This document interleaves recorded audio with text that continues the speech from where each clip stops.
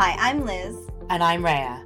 Welcome to Karma's My Bitch, a podcast about love, sex, connection, abundance, joy, purpose, peace, and how life isn't simply the stories we tell ourselves. I remember hearing about Ellen, probably the first recording we did when you were kind of talking a little bit about how you started working. And I remember just going, oh my God, I need to meet this lady. It sounds so cool. And then finally I am, and it's all very exciting. As I might have mentioned in previous episodes, I ran into a bit of trouble when I was about 17. Anyway, so I met this man through the library where I worked, and his name was Ron Miller. And I worked with him for a couple of years. And then I sort of just hit another step. And I said, I need to really figure out what I'm going to do with the rest of my life. I mean, loaded question, and he can only take me so far. And he said, I think you need to meet Ellen. So sure enough, I called her up, and the next time I was in San Diego, I looked up Ellen, and I had my very first soul memory session with her. And I remember when I was sitting across from her in her office, I remember thinking, I'm going to do this one day. I'm going to do what she's doing. And I just knew it, just like that. But then I thought, I'm going to do it later in life, though, after my real job and career, which, of course, never really panned out, the real job and career bit. I ended up learning the craft as soon as it was available to learn in the 10-day course, and the rest is history. So, Ellen, I was wondering whether you might tell us a little bit about you. Sure, absolutely. So I think the bottom line is that I'm a classically trained psychiatric social worker from Liz's alma mater, the University of Chicago. And my whole life, since I was a very little girl, I just wanted to be a good therapist. And I pushed my way all the way through school as quickly as I possibly could, and so that I could get to this goal. And I love doing psychotherapy, and I love being a social worker. And every good therapist is always looking for ways to be more helpful, more effective with their clients. They've done a ton of research, and they've shown that there is no correlation between successful therapy and anything that they can put their finger on. It doesn't matter the modality, it doesn't matter the length of the therapy, it doesn't matter the frequency of the visits, it doesn't matter the steps that are taken, it doesn't matter how much the client and the therapist want the client to feel better. Nothing matters. The only thing that they can vaguely put their finger on is that there's something in good therapy that happens of almost an alchemical or magical nature between the therapist and the client. Mm. So every therapist is always looking for the magic bullet. Wow. I really felt like I would do anything that it would take for my clients to feel better. Way back, I think in 1990, my soon-to-be husband ran across a little tiny article on New Year's Eve. At the very last page, on the very bottom corner of the page, that advertised a series of workshops here in San Diego. And the inviting in line was, do you ever feel like you're not from here? I'm a very classically trained professional, and I thought that was sort of a bunch of hogwash. But Wayne was very excited about it. I was going to say, yeah. That sounds like more like Wayne's alley, yeah. I mean, he is a classically trained rabbi, a professor at the university. He's a very rational, sane person. Yeah. But he was really excited about this, and I thought, oh my God, that's like crazy. So we went and found like 100 people in this auditorium. I sunk way down in my seat so no one would see me, recognize me. This woman came on, and she was just charming and adorable. And she started talking, and I the chatter in my head was, oh my God, this is ridiculous. Get me out of here. How soon can we leave? Where can we eat afterward? She was talking about things like past lives and souls. And it's like, oh my God, give me a break. So at the very end, at the very end, she drew a name out of a hat that apparently had gone around before we got there. And this woman came up as a demonstrator. The woman said, I'm a journalist and I haven't written anything in weeks and I'm about to lose my job. Ronnie very quickly did the work and found a previous lifetime in which this woman had also been a writer, and the writings had been burned, and she kept writing, and then she was burned at the stake. Ronnie very quickly went through the process, did the work to clear it. The next week, we came early to see if we could find this woman and find out what happened.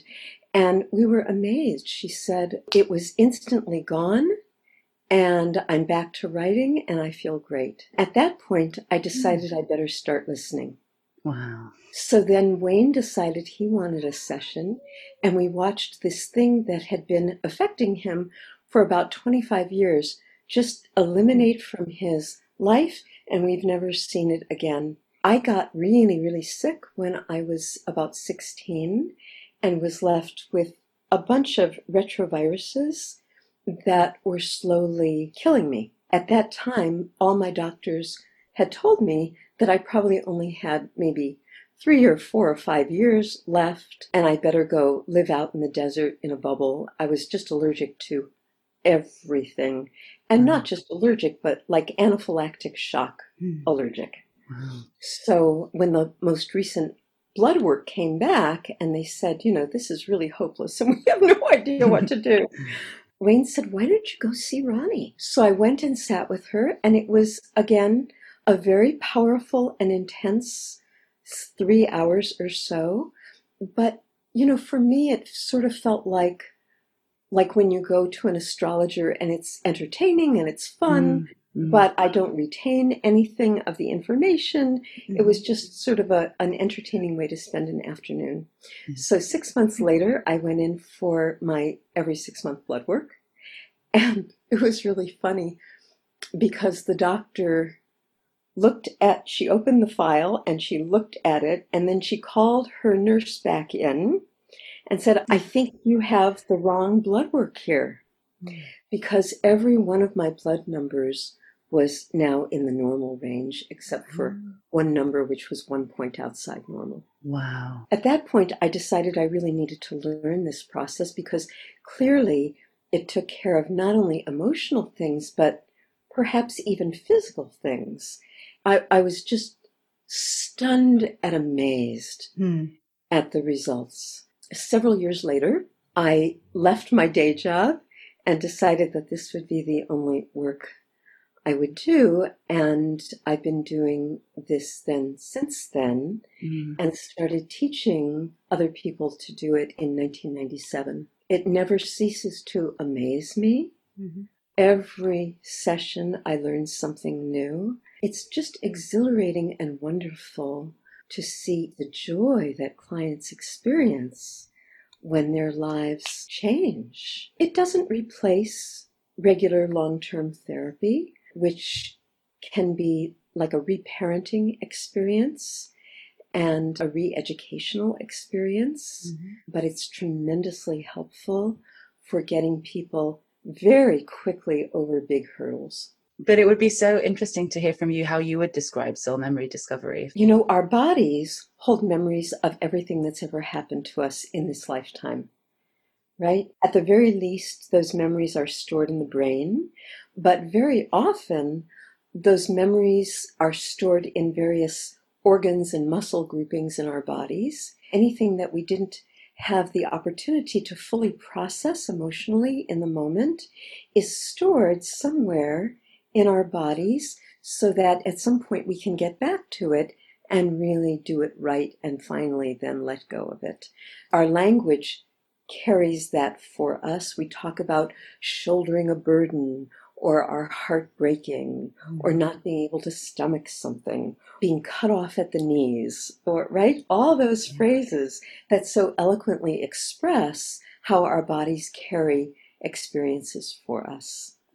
Everything in this world, on this earth plane, has an electromagnetic field. And of course, we know now that those electromagnetic fields can be seen and measured and charted and all that kind of stuff. And the electromagnetic field in a human being is called an aura.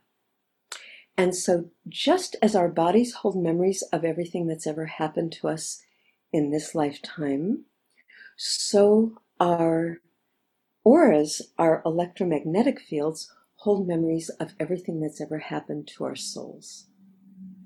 And if we think of the soul as being that eternal part of us that will go on long after we're done with these bodies, then we can imagine that the soul was probably doing something before it came into this body in this lifetime. When we balance in a particular way that you know from Liz, and we make sacred space, we are able then to access all those memory banks, the memory banks in the body and the memory banks in the field. And what's wonderful about that is that it means then that we can find the origins of any issue or any complex of symptoms, because it all started somewhere. And if we can find those origins, which we can in soul memory discovery within about 30 seconds. Oh my gosh. See you, Liz. Yeah, we can go back to those origins and use a series of very beautiful sacred processes to lift those origins out of the systems. And once those origins are no longer sourcing the symptoms disappear, go away. And it's basically that simple. Wow. You know, we before we come into this body, we and the divine sit together and design, like a divine design, a basic outline for this lifetime, based on how we want to grow and what we want to learn and how we want to evolve in this particular incarnation. And so long as we stick pretty close to that divine design path, we're in alignment and we feel great and our lives work and they happen and it unfolds as it needs to, as it should. And it's very wonderful and we feel fulfilled and satisfied. But every now and then, as we're walking that divine design path, we hit a place in the path and decide for whatever reason that we're not going to continue, and we veer off the path. And the further we veer off the path, the more painful it becomes, because we're not connected, we're not aligned with the divine intention. We're actually very wise. As we veer away, we leave breadcrumbs on that path that enable us, like Hansel and Gretel, to find our way back. And those breadcrumbs are our symptoms. So the further we veer away, the more symptoms we develop. And if we can then follow those breadcrumbs back, we can find our way back to the path. And that's what soul memory discovery enables us to do. It enables us to go to the origins, to the place on the path where we decided we better leave it, attend to whatever made us decide to leave it, and restore us to that place so that we can continue on in a more fulfilled and satisfied way. Soul memory discovery uses the power of language to affect change. And so the words are sacred words. It's sacred languaging, similar to what is used in a church or a synagogue or a mosque service, right? Where we use the power of language to open particular spaces that we don't normally have access to, shift the energy, and close that space and integrate it into our beings so that when we walk out, we carry the changes with us. What would you say is probably the biggest change or development in the soul memory work over the past 20 years that you've been practicing, 20 plus? Because before, I mean, the book used to be so thick, right? I mean, it was huge, and everything, sessions did take a long time. And I think for me, one of the most remarkable changes is how much faster everything goes. The sessions tend to be shorter. People are moving through things. That's what I would say also, Liz. You know, the soul memory discovery works with the Earth's energy and the field of human consciousness. And so as human beings become more conscious, the work becomes lighter, easier, faster. We don't have to work so hard to make changes. I always think that at some point we'll be able to throw away all of our books and just hold an intention, and that will be it. Mm-hmm. You know, and it will take 1 second instead of 3 hours. Oh, that was so cool. Yeah, and we'll all put ourselves out of business, which is the goal. And it always shows up at moments of tremendous transition in our earth plane. And so clearly we are in such a time of transformation and transition right Total now. Understatement. Oh my God. So, you know, in 1994, the Cosmic Times started coming through. The Cosmic Times is a channeled writing that comes out once a month. In those days, it came out, I think, once every 2 months. And then things started snowballing, and it needed to come out every month. The byline is spiritual news you can use. It's about what's happening energetically in our world and how we can best dance with the changes that are occurring. Mm-hmm. So it's very, very helpful. And people have found it tremendously helpful. Like people say, it saves their sanity, you know, from month to month since 1994, a long time. When you're hearing about this collective experience, is it something that you're also experiencing, or is it something that you feel that you're kind of watching? It's a combination. I'm aware of what people are experiencing and feeling, but it comes through as an awareness, not as an acting out or a feeling that I don't know where it's coming from. Is that something you believe you've learned, or that was inherent? It was inherent. It's been that way. So you can't just teach me.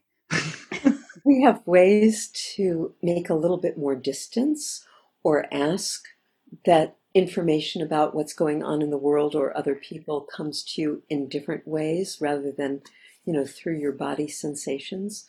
And sometimes those help, but it's just how we're designed. And how we've designed ourselves to be in accordance with our divine design goals. Can't deny that everything's changing. But I know that you, Liz, a lot of people have been saying this for a while. Guys, get ready.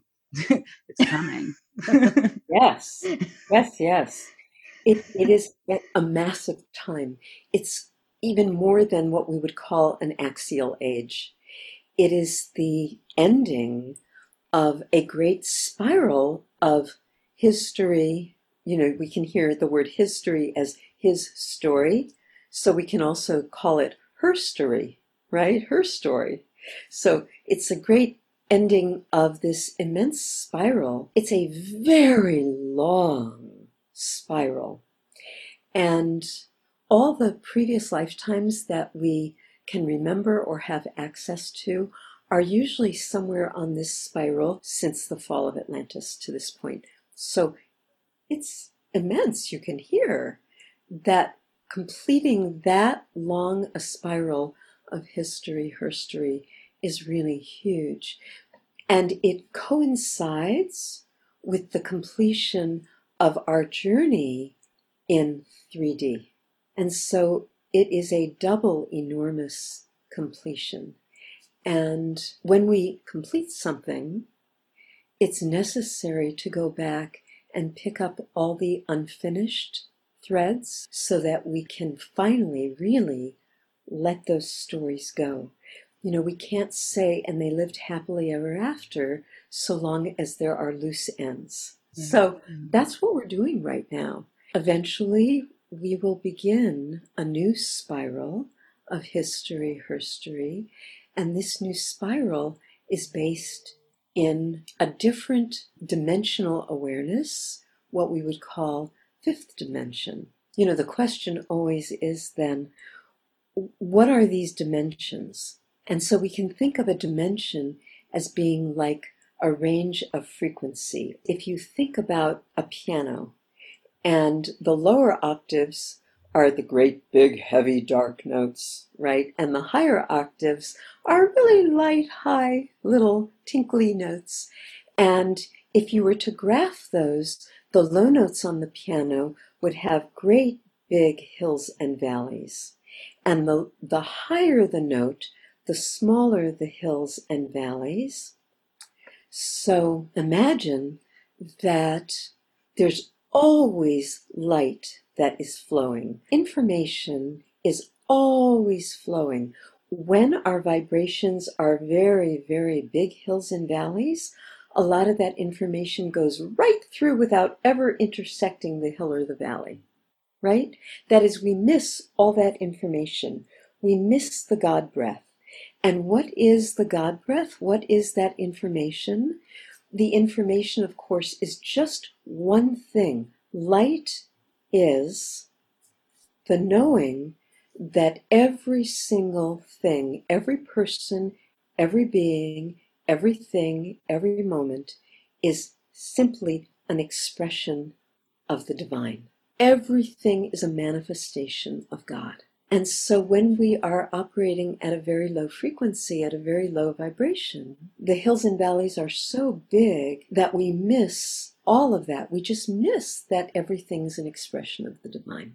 As we grow lighter and our vibration becomes higher, our hills and valleys are closer together, and we catch much more of that God breath. We catch much more of God in formation. And so the more we are aware of, the more we can simply be in bliss and know that everything is perfect. Because if God is perfect, and God is everything and everywhere and everyone and every time, then everything must be perfect. Even when it looks awful and like hell, even then, we're in human form. And so we can cry and we can weep and we can shout and we can yell and we can be very disturbed and anxious or heartbroken about something. And at the very same time, without being schizophrenic, we can be in joy and bliss and contentment, knowing that this too is an expression of the divine. I know that's a hard concept to hold. It's hard to think about getting there. Yeah. But Liz, you were asking about what the biggest change is in the soul memory work. Mm-hmm. And I would say that the biggest change is the change that's happened for soul memory discovery practitioners, facilitators. Oh, interesting. Who have sat in the light for decades now, and whose vibrations are raised to that level because through the soul memory work they've sloughed off all the density, all the heaviness, so that their vibrations are very, very small, very high, and they're full of God information. So that no matter what goes on a daily basis, they're fine. I watch the world and I cry a lot, and it's heartbreaking and frightening. At the same time, I am in bliss all the time because you can see and know and feel and experience the presence of divinity. Any tremendous transition, transformation time, it's all about deathing. There can never be a birthing that there hasn't also been a deathing. We're built in such a way that our cells hold within them, the DNA has a survival instinct. And so we're taught from the inside out to choose life rather than death. But the reality is that change is the only constant, always, whether we're in an axial age or not. And change automatically holds within it the deathing so that there can be a birthing, right? The one thing that I've been really struggling with when we talk about change and we talk about this kind of stuff is that for me, my experience on a human level has always been with great lessons, with great evolution. It's always been categorized by a lot of pain and a lot of trauma. And I think that that might be why many of us, including myself, are very averse to change, because we're scared of not only the actual process of it, but we're also unaware if it's going to be, it doesn't feel like maybe we'll be better on the other side because the next change will just be as painful. You know, we've been discussing this a lot about how can we trust or believe that there is, you know, a new world where we won't necessarily have to learn through pain. And I'd just be really curious to know your opinions on all of that, just because we talk about it a lot. Numerous episodes. Absolutely. It is the subject, isn't it? Yes. 3D has been characterized by the notion of separation. You know, this belief that I am separate from you and from everybody else. And if I am separate from you and everybody else, then I could very easily hurt you and there wouldn't be any repercussions on me. And we know that that's not true at all. The hallmark of 5D is that oneness consciousness, knowing that we are one. Not just we human beings, but that there is just one fabric, that there's only the divine, there's only God. And in that oneness, then, it's up to me to be the clearest, best, strongest, most vibrant expression of me, the best thread I can possibly be in that weave of oneness. In 3D with separation, we can believe that we're separate enough to stand away from somebody. And if we stand apart from somebody, anything, anyone, then we have the capacity to judge them as either good or bad, or judge an event as either good or bad. And if it's bad, then we suffer, and if it's good, then we celebrate. And so we make a lot of pain for ourselves in 3D. In oneness consciousness, we don't have the capacity to be separate from anyone or anything. Therefore, we can't judge it to be good or bad. And if we are one, then the only thing that's left for us is to be in compassion, the action of being in equal step with. If I am in equal step with, then whatever you or any event is carrying is immediately lightened. It's magic. It's like the love shines through and transformation occurs. If we can be in compassion, then there is no suffering. The more compassion we show or have or experience, the less pain. Or the lightening of the pain, like as in there will be less pain as we go on, as the years come in 5D. So there is a difference between pain and suffering. Mm-hmm. Okay. So as human beings, we can be in pain, and we know what that's like. Pain is pain. Okay. But suffering is different. Is it because suffering is powerless? That's right. You know, pain, like anything else, like joy, is simply an emotion, and emotions are that word. They move. They're in motion. And so as human beings, our goal is to be clear enough that whatever the emotion is moves all the way through us without any resistance. So we feel what we need to feel, and we give it its due, we honor it, and even when we think, oh my God, I'll never get through this will never be done, it's done. You know, there's an end to it, and it's an amazing thing. So if we give in to whatever it is we're experiencing and really experience it, show up for it in our fullness, in all of our colors, and let it just take us where it needs to take us, it will be complete at some point, and we will be able to move forward enriched by the new layer of color it's painted us on the inside. If we stand, at the door and say, no, you can't come in, My style. we're there forever because it will stand there until it can come in and move through us. So, we might as well be gracious and welcome it. Would you say that would be one of the most helpful things to do? It's what we've needed to do forever. Yeah. But, we're so afraid to not be in control. The reality is, of course, we have no control anyway, ever, over anything. The only thing we have any control over is our own heart. The only question that is really up to us is how well will we love? That's it. That's all that's up to us.